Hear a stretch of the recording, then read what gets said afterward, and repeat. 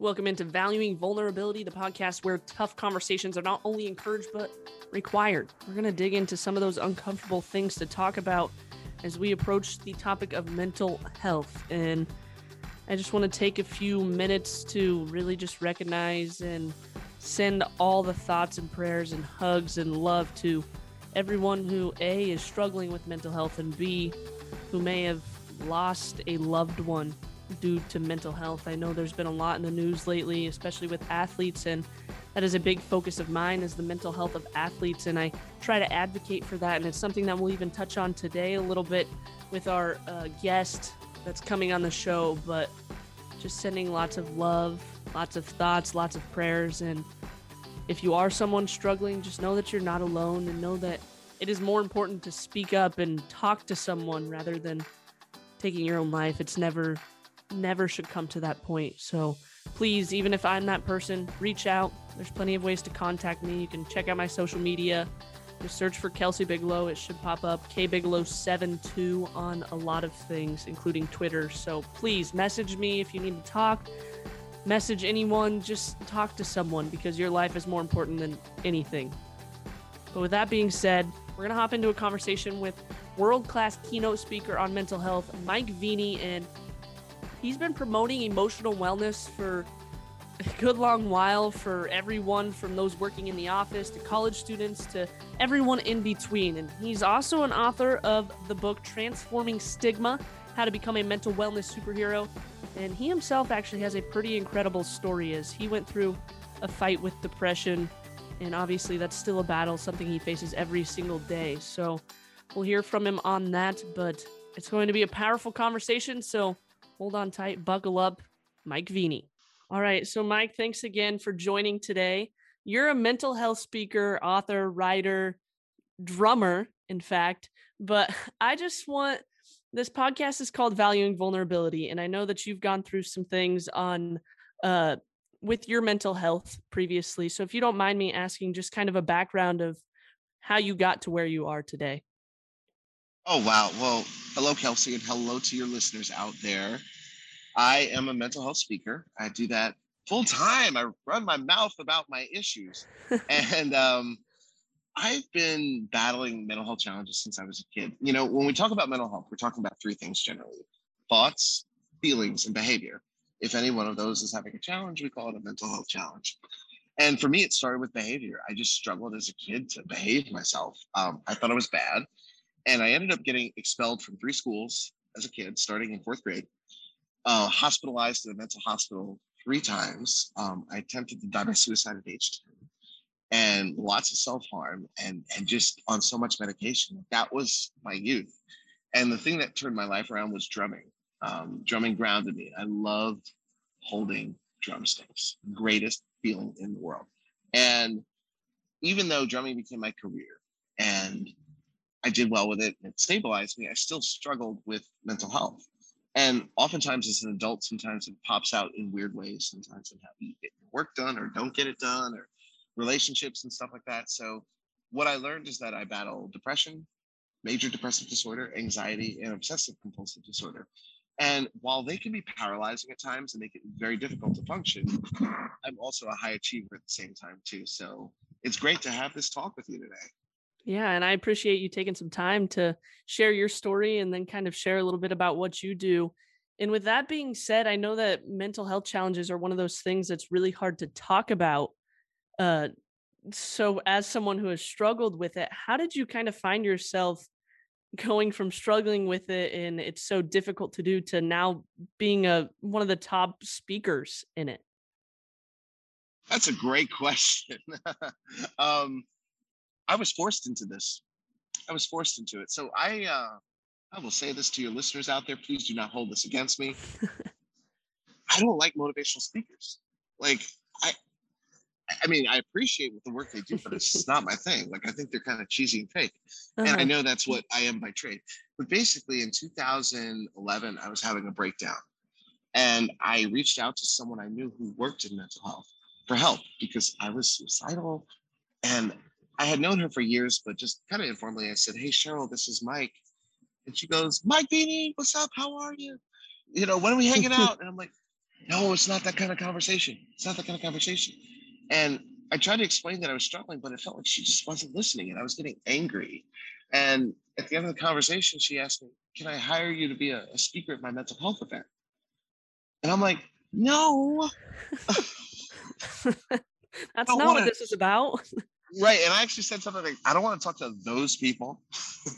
And the next day, she did what I call adult bullying. And that's when you email somebody and CC a bunch of other people. And she basically asked me, can you be the speaker at my event? And I said, yes, reluctantly. And I figured, you know what? Let me just do this, just get it over with. I did it. I ended up crying on stage. I was reading a piece of paper, nothing like the stuff I do now. Hmm. And people kept coming up to me after saying, can I hire you to come to my organization? I'm like, what the heck is going on? This is weird. So I had this talk with myself. Kelsey, I'm glad we're talking about this because in life, people often talk about passion. And I'm actually a big believer in that passion is not really what people think it is. People think Hmm. passion, but they're really thinking pleasure. I want a Right. job that's pleasurable. Hmm. Most work is not pleasurable. I don't care what you do. But typically, when people chase their gifts first, the byproduct is passion. And people don't understand it. They go the other way around. Hmm. I just want to find something I'm passionate about. But I'm like, no, chase your gifts. So I realized for me one day that my gifts, I did a list of my gifts. One was drumming. It's making me money. Hmm. Another gift, well, mommy always told me I was a good speaker. So I'll call that a gift. And oh no, maybe my mental health is a gift. Let me put all three together. That's the birth of my career. Hmm. That is powerful. And it's something that I think a lot of people take for granted. I know all of us have our different challenges, and sometimes we look at them as just a negative thing. But really, for me personally, I've struggled with mental health as well with an eating disorder. But now I find myself referring back to my eating disorder all the time. I mean, for instance, I'm doing this podcast, connecting with people and just kind of sharing my story. But I think a lot of times we look at it as a negative thing when really maybe that's our, like you said, our gift. It is. No, and I love that you're doing this. And it's got to feel great to do this, right? It does. And you know what's cool about a podcast? Because I'm the co-host of a podcast too. It's like you never know who's listening. And Right. when you listen to a podcast, so those of you that are listening right now, we know that you're listening to us. But basically, it's like the listener gets to have this conversation or listen in on a conversation and be anonymous. And that's the cool thing. So I love the work you're doing. I think it's great. Oh, I appreciate that. And just kind of going back to what you said earlier, you said you called your friend and it kind of felt like she wasn't listening to you. And I think a lot of people probably feel that way when they're struggling with mental health. How do you combat that and realize that, hey, there are people out there that are listening, or just, I mean, fight that feeling of, I don't know what you want to call it, maybe being rejected in a way? I think it's important when you're communicating with someone, and I'm speaking now as a professional communicator. This is what I get paid to do now. And you're a professional communicator too, because you're doing this podcast. When you communicate with someone, you can't communicate and plan the response you want to get out of the person. Hmm. That's technically manipulation, actually. So, yeah, we've all done this. It's like, well, I don't want to say it this way because I don't want them to blink. It's technically manipulation. So the only thing you can really do is communicate and just say the message and hope it gets received. And so it's important to remember that when you're reaching out for help, you don't know how someone's going to respond. You can't pre-plan it in your head. You can't pre-plan your reaction and allow that person the space to respond however they want to. That's a very important lesson that I had to learn. Some people are going to respond very well and say, "Oh my gosh, I didn't realize you were struggling. Can we talk? Can I help you?" Hmm. Other people are going to be like, "Mental health is BS." Right. You can't choose it. So it's important to get to a point where you start to feel comfortable with yourself, where it doesn't matter how someone else responds. Yeah, and that's a lot easier said than done though sometimes. I mean, we want that perfect response and then they don't give it and we're like, "Well, now what?" Yep, especially with people we love. I know it's. And I also was watching one of your videos and you talked about something that I found really interesting but also very important for people to recognize is there's no such thing as a quick fix when it comes to mental health. I mean, you can't just it's very we have to engage ourselves and learn more about ourselves and face those feelings rather than just say, "Hey, I'm going to, talk to a therapist once and it's going to be better." Right. One of the vehicles I have is a smart car, little tiny little car. It looks like a little Hmm. death trap. And I don't know, this thing, Kelsey, was making some noise a few weeks ago, like it's gonna blow up or something. And even my little dog was like looking concerned as he's riding it with me. And I go to the mechanic, and the mechanic is like, I'm not sure what's wrong with it. We've spent an hour and I'm angry, you know. Hmm. I gotta go to another mechanic now. And we kind of treat mental health like that. Yeah. Just fix it already. And think about it. If someone actually said to me, Mike, you're gonna have to bring back the car every week for the next 6 months. It's had a long No history. way. Oh heck no. But that's how we want to treat mental health. Right. It doesn't work that way. So it's very important to understand that mental health challenges, confusing, complex, and frustrating. Once you embrace that it's not linear, it's just confusing, complex, and frustrating, that's half the battle right there. Yeah, that's it's unfortunate that it works that way for some of us. I mean, I think we're also in a society where everything's so fast. Like, I want it now. Let's do it now. I don't have time to wait. I have another meeting to get to, or whatever the case may be. That we're like, no, I'll just push my feelings aside. Then I don't have to deal with those. Ah, yes, I know that one well, Kelsey. And here's the benefit though, when you embrace it as something that's confusing, complex, and frustrating. The gift of it all, there's a gift on the other side, and that's self-discovery.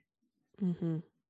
So, in the process of frustratingly trying to figure out what's going on for many therapy sessions, you're going to learn some things about yourself, some powerful things that are going to help you in all areas of life. Right. And that self discovery also leads then to recovery from whatever you're facing. And for you, what was that like to?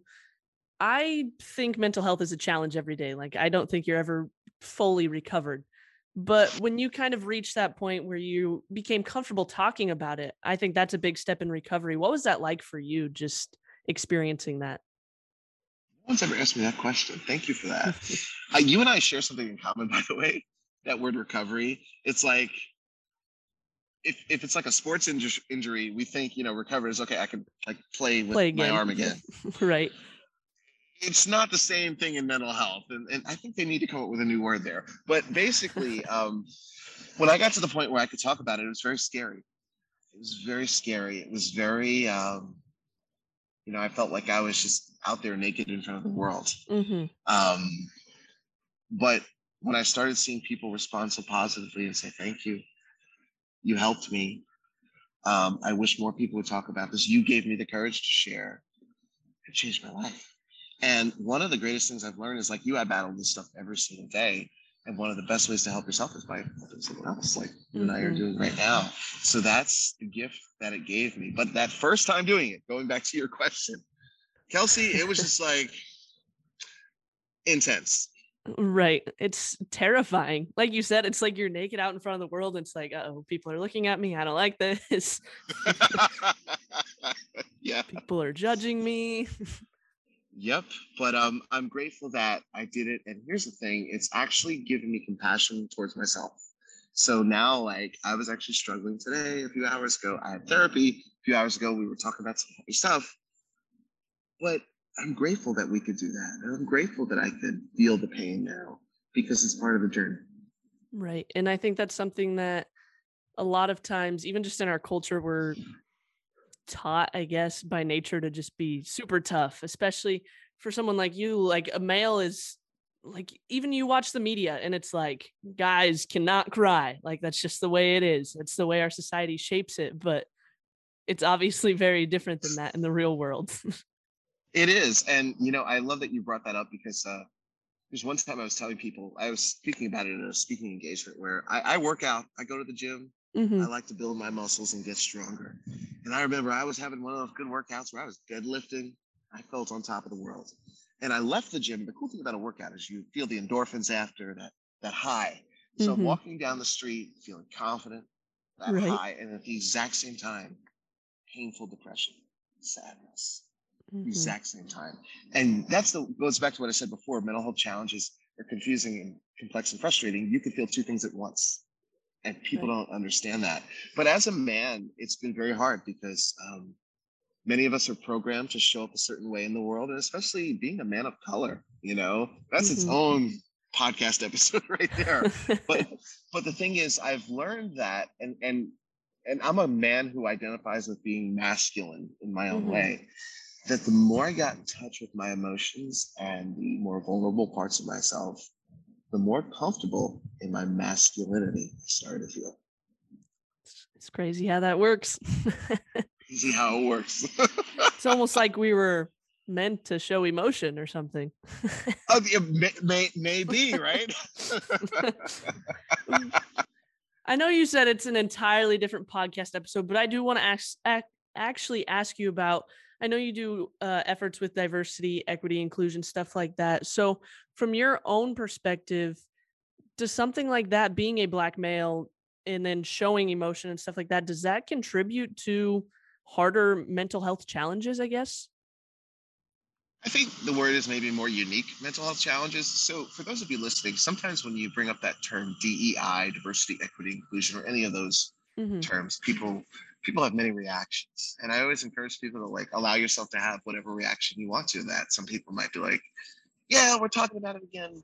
Other people might be like, oh, here we go with this woke crap again. Hmm. It doesn't Right. matter, actually. It's like whatever you feel, you feel. But it's important to understand that different groups of people have experienced unique types of trauma in different ways. The LGBTQ community has experienced trauma that I will never understand. I Hmm. could listen to stories from my friends and be present and try to, really hear their perspective, but I'm never going to fully understand that. And once you are open to that, you realize that just different groups struggle in unique ways. In the African American community or just people of color, we are a culture of honor. We don't like to be disrespected. Hmm. And we feel sometimes without realizing it that if we display vulnerability, we're disrespecting ourselves. Hmm. So I've had to really learn that it's not that at all. And Right. that's something that I've really, really had to do. And even when I talk about mental health in the Black community, being a person of color, it's actually a very uncomfortable conversation still. But it's something that is starting to happen more, which happens. Right. And it's something that I think we all need to talk to someone about diversity, equity, inclusion, and kind of understand their story. Because for me, obviously, I don't know what that's like. Like, I can't even, yes, again, like you said, everyone has their own experiences. I can listen to you and try to understand it, but I physically cannot like fully wrap my head around that situation. Yeah. And actually, just a quick DEI story. We talk about it here in the United States a lot, but I'll never forget. I really felt like a minority when I was in London during the 2016 presidential election. And that drama was happening. And these people in Britain heard my American accent and they were just like, oh my God, you're from America. Are you okay? They couldn't imagine what it was like to be us and all that we were going through. So, but again, it's just realizing that in the world, we all want to feel like we belong. Everyone does, Hmm. whatever that means to you. It's never going to be a perfect thing. And just different people experience the world in different ways. And it's okay to embrace that. And once you do that, actually, it's really good for your mental health. It all comes full circle. It's full circle. So that a little bit of a side tangent, but back to mental health more specifically. And I know a lot of there's, I guess, a phrase you could call it that's been floating around that's like mental health days and how important those are. But at the same point, as we talked about earlier, it's such a society that moves so fast. And at times, even for me, I'm like, I need a mental health day, but gosh, I don't want to miss work. I don't want to be that person. Like, how do you combat those thoughts in your head of, hey, I need a break, so it doesn't matter like what my job thinks, I guess, in a way. I think you said the answer right there. With anything in life, for any change that's happened in history, somebody who just didn't care what other people thought was the pioneer for that change. Mm-hmm. One thing that I'm learning, and this has come up in therapy recently, is that sometimes we get very busy and we call ourselves workaholics. We can't put the phone down. We put the hustle hashtag on social media, and we're actually doing it to escape our emotions. And I've had to be honest with myself sometimes and saying, are you doing this project to be productive or because you're just trying to escape your feelings? And Mm-hmm. sometimes I'll have to put the computer down and say, this book can wait or Right. this video project can wait. But I am learning that it's a habit like anything. And once you start getting comfortable asking for a mental health day, or just giving yourself permission to say to yourself, you can have a Mm-hmm. mental health day, it actually gets easier and you will actually become more productive. That's what I've learned. That's the big secret behind it. You get more productive. Mm-hmm. And like you said, you just have to allow yourself to recognize that. And I think that's the first step with basically anything. If you want to recover from a mental health issue, you have to recognize, hey, I'm struggling with XYZ. Yes, admitting it. Admitting things are so hard, right, Kelsey? Like, what is up with that? We don't want to admit stuff. Well, yes, when you're honest with yourself, it doesn't mean you're a weak person. It doesn't mean you're not going to be successful. It's important to just embrace that. But here's the thing. Again, there's this story that has come up in many books about a man in the woods trying to saw down a tree, Mm-hmm. and someone coming up to him saying, "Hey, you might want to just like take a break and sharpen your saw. You'll get like the tree down faster." He's like, "No, I got to keep going." And to those of us who know how a saw works, it's like Mm-hmm. common sense. But we forget that in the world that we live in. So it's important that we just become more intentional about it. All of us, whether you identify with mental health challenges or not. In talking about your recovery, I know you mentioned drumming as kind of your out in a way. How important is it for somebody to find something like that that they can really just, I mean, not escape their feelings because you still need to address them, but just have something that you enjoy and can find comfort in? Oh my God, it's so important. I think especially adults have trouble with the word play. Mm-hmm. And I mean, heck, I know seniors in high school who have trouble with the word play. And I think what it is we associate the word play with immaturity, and they're two different things. Two different Mm-hmm. things. But in order to be whole people, we need to be playful. It's actually a part of survival. So it's important to find things that bring you joy. Like I have realized, and please don't judge me for this, that I like WWE wrestling. It brings me joy. Why I not? get caught up in the drama that these men are having, that Brock Lesnar is said this about Roman Reigns, and oh my God, and my friends are like, that's fake, and I just close my ears and don't tell me it's fake. It's real to me. It brings me joy to go to the WWE match and see them do their thing. I don't care how choreographed it is. So, but that's an example of making that intentional in life. Mm-hmm. That's the key to mental health challenges. Watch WWE wrestling. You're like, Problem solved. problem solved, everybody. No, I think that is important though. And I mean, as much as people might judge you for that, again, it kind of goes back to the title of this podcast, valuing vulnerability. While it might be something silly to relate to this, it still holds true. I mean, you're talking about, hey, this is what I do to work towards recovery. This is something that I find joy in. It might be silly, or maybe there's a bunch of other people out there that also find joy in WWE. Yes. And please message me if you're out Mike Veny, you can find him all over social media. And then one other thing that I've obviously researched your website and kind of figured out some other things that you have talked about. And meditation is one of those things, and how you go through meditation. And it's something that I personally have not actually successfully done. I'm like, I'm going to meditate. And then my brain's just like, you can do this, this, and this. And I think a lot of people can probably relate to that. So can you just talk about meditation?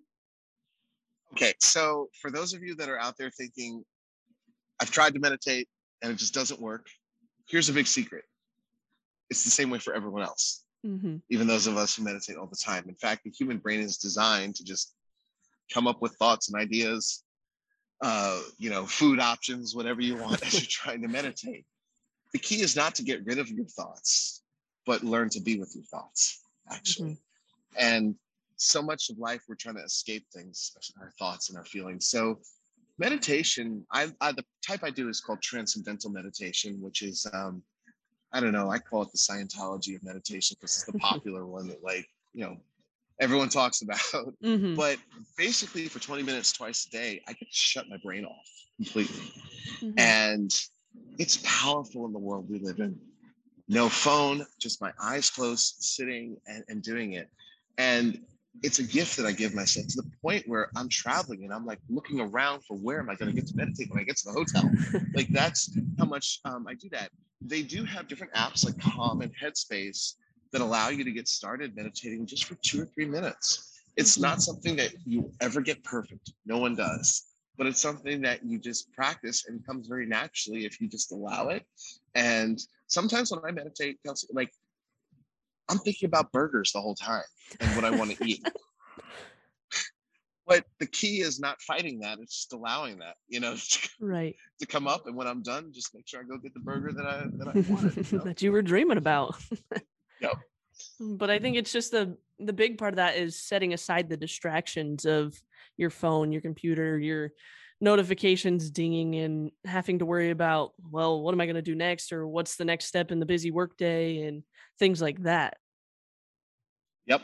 And it's very hard to do. But when you start becoming really intentional about it changes your life. And I can tell you, as someone who runs a business and has a very busy career, I don't have notifications on my phone Mm-hmm. at all. When I hang out with somebody, if you and I go out to coffee, my phone's away. I'm talking to you. It's my 20 minutes with you that I get. Right. So I encourage all of you listening, even if some of this sounds uncomfortable, to just be open to embracing it, maybe trying it out. You might discover some beautiful things in the process. Right. And most of the time, those notifications that we get the ding on our phone and we instantly think we have to look at, they can wait. Like 99% of them. If something's that important, it'll be a phone call. And at that point, you can pull your Yep. phone out of your pocket. Yes, your friend liking something on social media is not an urgent thing. And Right. there's this thing that you might have heard about called the urgency addiction that we have in this society. Mm-hmm. Everything has to be like this, and we're all victims of it. And it's just important to be aware of that, because when you start to do that, you can enjoy life more. And I can tell you, as someone who is very successful in his career, I go really slow. I move around really slow. And that's one of the reasons I've been able to do the things that I do. Right. And as we kind of wrap up this conversation, the mental health stigma, obviously, we've all heard that phrase and it's there. It's still prevalent. As much as we want to say, oh, maybe it's dying out a little bit, it's still there. Just talk to the stigma and kind of the effects that has on people that are struggling with mental health. That's a great question. And I'm the author of the book Transforming Stigma. Mm-hmm.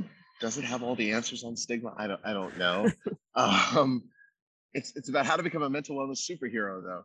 And one of the things that I talk about in the book is, let's say, just Kelsey, you and I are in kindergarten on the playground, Mm-hmm. and you and your two friends have Nike sneakers, but I've got Reebok sneakers. Chances are you're going to call me weird because you notice my sneakers are different. Kindergartners do it. We all did it. We call each other weird. You're weird. You're weird. We think it's cute. It's funny. But think about what kindergartners are doing. They're figuring out who's in the group and who's not in the group. Mm-hmm. And we bring that with us throughout school, like at work. You know who's in which group and who's not. Mm-hmm. And when it comes to mental health, sometimes we fear that we are just going to be kicked out of groups, all groups. And that's where a lot of the stigma comes from. And once you understand that that's what's going on, that sometimes is the thing you need to just make it easier to start talking about it. You realize, no, that's not the case. I'm not weird because of this. Mm-hmm. I'm a human because of this. I love that. And I guess I would ask, I know you've done some stuff with college students, and just because I am a college student, and right now is probably the most stressful time for most students because it's finals are coming up, the end of the school year. If you're graduating, you have to worry about work, whatever the case may be. So as far as it goes for college students, when they're facing this stressful time, if you had to give advice to them, or when they say things are a hot mess right now, or whatever it might be, what would you say to them? Oh my, okay. I love speaking to college students. One of the things I love most about presentations to colleges and college students is I get some real questions. Like, we just have real conversation. It gets real right away.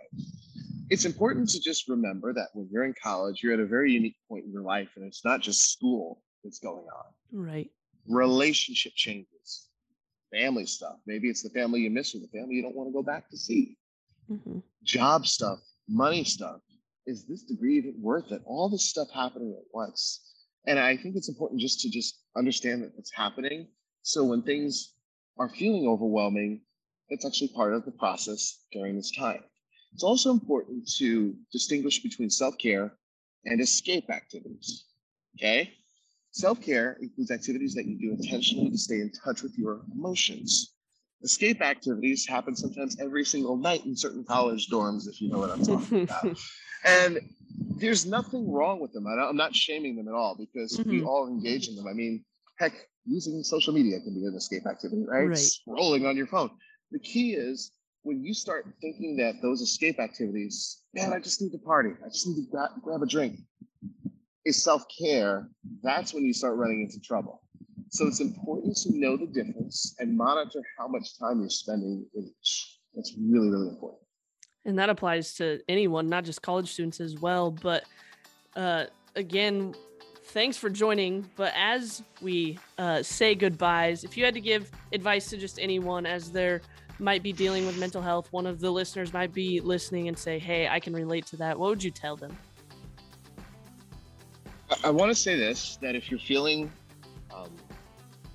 difficult emotions, anger, grief, and fear, allow yourself to feel them, because those are three of the best emotions you can ever have. And you need them for success in life. And oftentimes we run away from them because we think they're bad. They're just emotions. And learning to sit with them is one of the greatest gifts you can give yourself, even if it sounds uncomfortable and scary. So I really encourage you, if you're listening, to embrace that.